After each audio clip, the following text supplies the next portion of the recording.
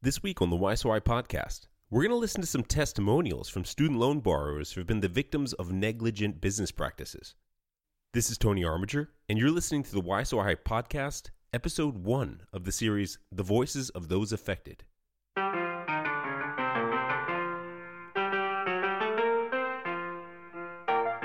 This is the podcast that informs you about how college tuition in America has helped contribute to the horrific $1.6 trillion in student loan debt in our country. We look at different aspects of the entire problem and provide you with all the information you need to know. 45 million Americans are burdened with an average student loan debt of over $37,000. Let's talk about it.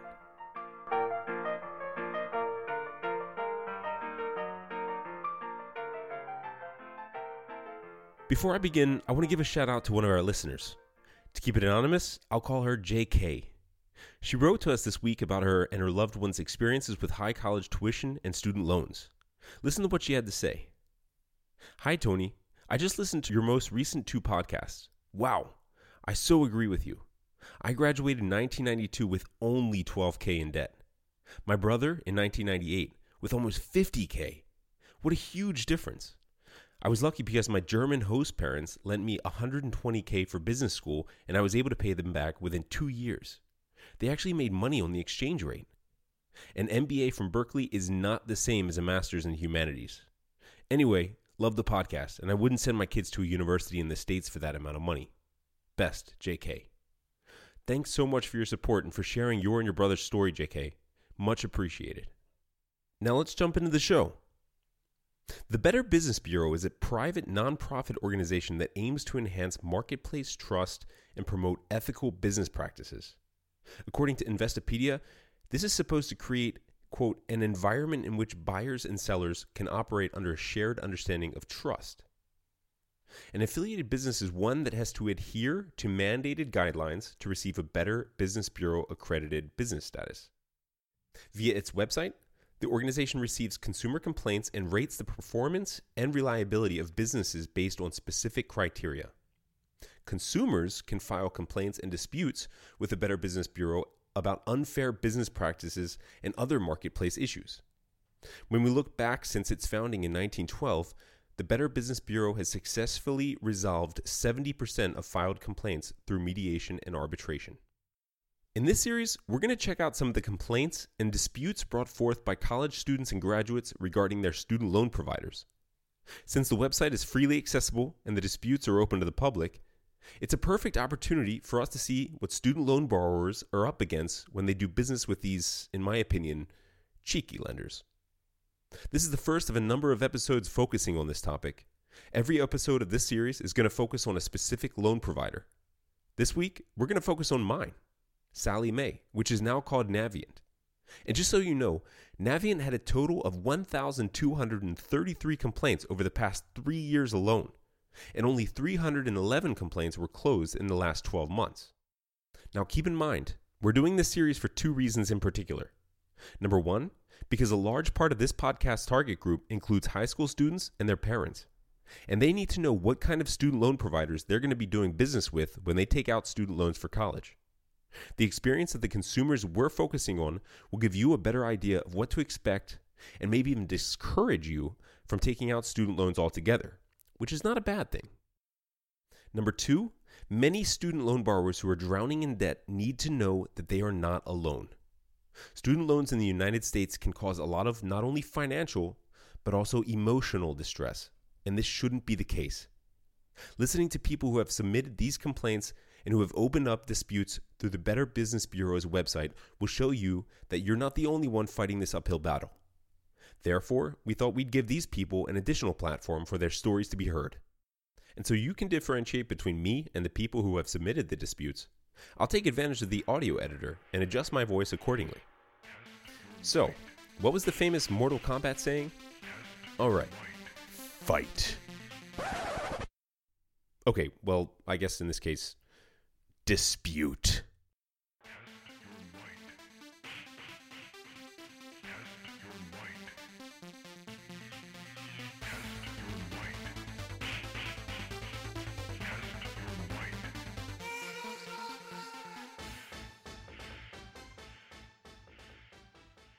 March 12th, 2020. I co-signed student loans for my daughter with various institutions. She promised to finish and pay back the loans. She did not finish and was unemployed when they became due, around 2012. She said when she became employed, she would take over the payment. She has been employed for the past few years and has not taken over any of the payments. In the meantime, I have been paying them, and since 2016, I became disabled. My monthly salary is less than half of my working salary. I let Navient know this several times.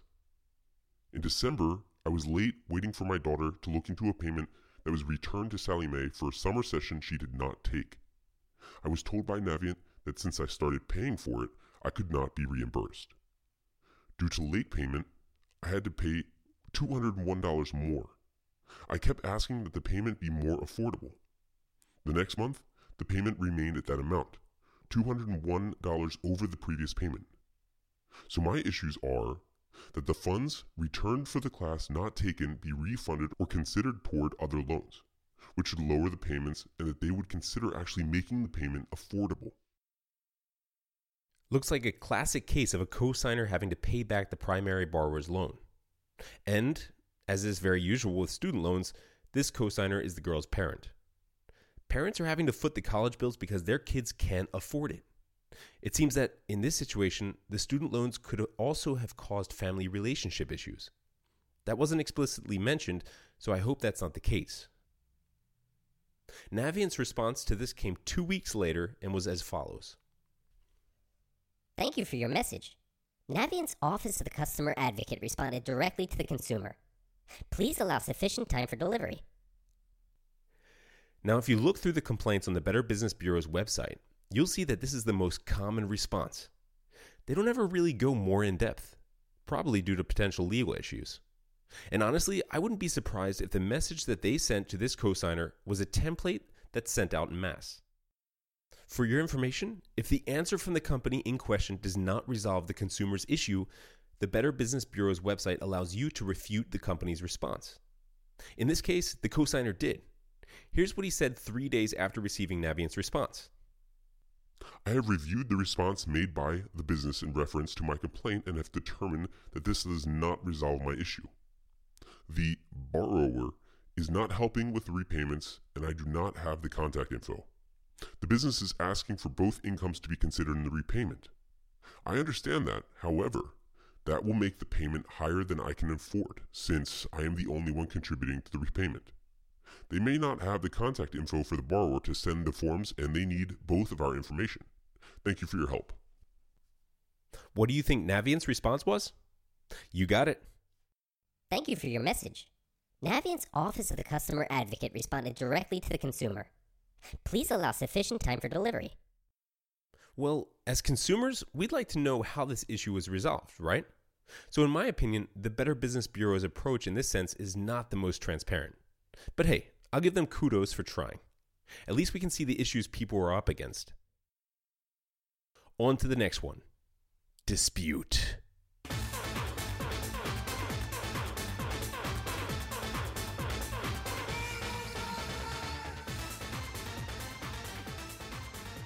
March 10th, 2020.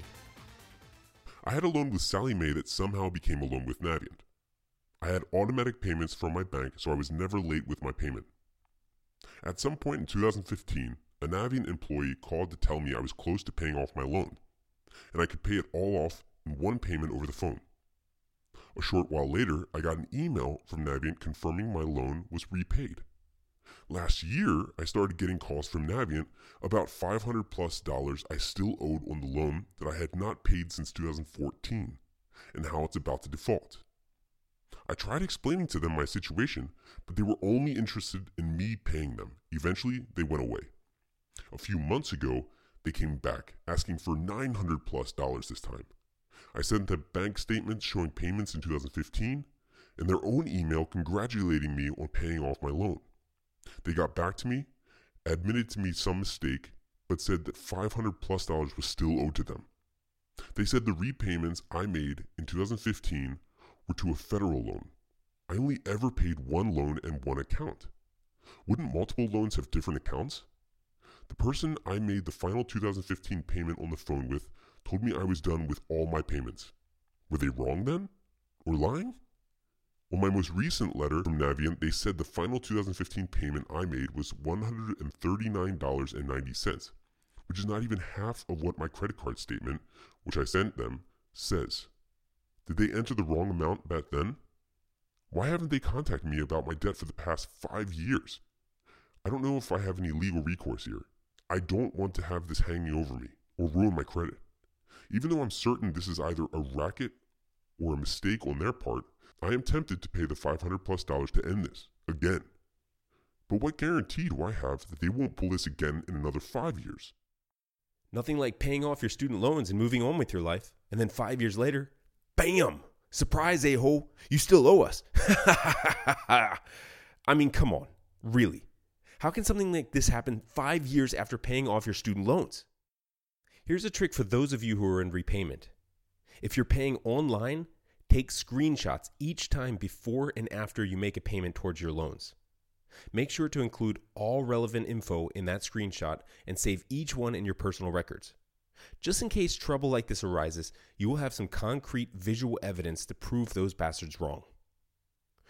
So what was Navient's response, which came 9 days later? Yeah, exactly. Thank you for your message. Navient's Office of the Customer Advocate responded directly to the consumer. Please allow sufficient time for delivery. Oh, but the dispute doesn't end there. It goes into round 2, and after just 2 days. Here's how the borrower, or shall I say ex-borrower, responded. I have reviewed the response made by the business in reference to my complaint and have determined that this does not resolve my issue. On my first message, I said they offered for me to pay just what they say I owed without including new fees they're adding. After contacting the Better Business Bureau, I received a letter notifying me that my account had been moved on to collections and I must pay all charges. The attempt at contacting me they mentioned was a call during my work hours or a letter asking me to call. On my first message, I asked for them to say in writing what amount they want me to pay and a note that they will not contact me after I paid said amount. They either made a mistake on their billing 5 years ago or they're making a mistake now. Either way, I am paying for their mistake. I just don't want them to come charge me again and again for something I've already paid, with receipts and their own emails to prove it provided to them multiple times. What kind of a counterattack does Sub-Zero use? I mean, how does Navient respond? Well, this came 10 days later. Thank you for your message. Navient's Office of the Customer Advocate responded directly to the consumer. Please allow sufficient time for delivery. Oh, well that's lame. I'm starting to think Navient has automated their responses on this platform. Last one. Dispute.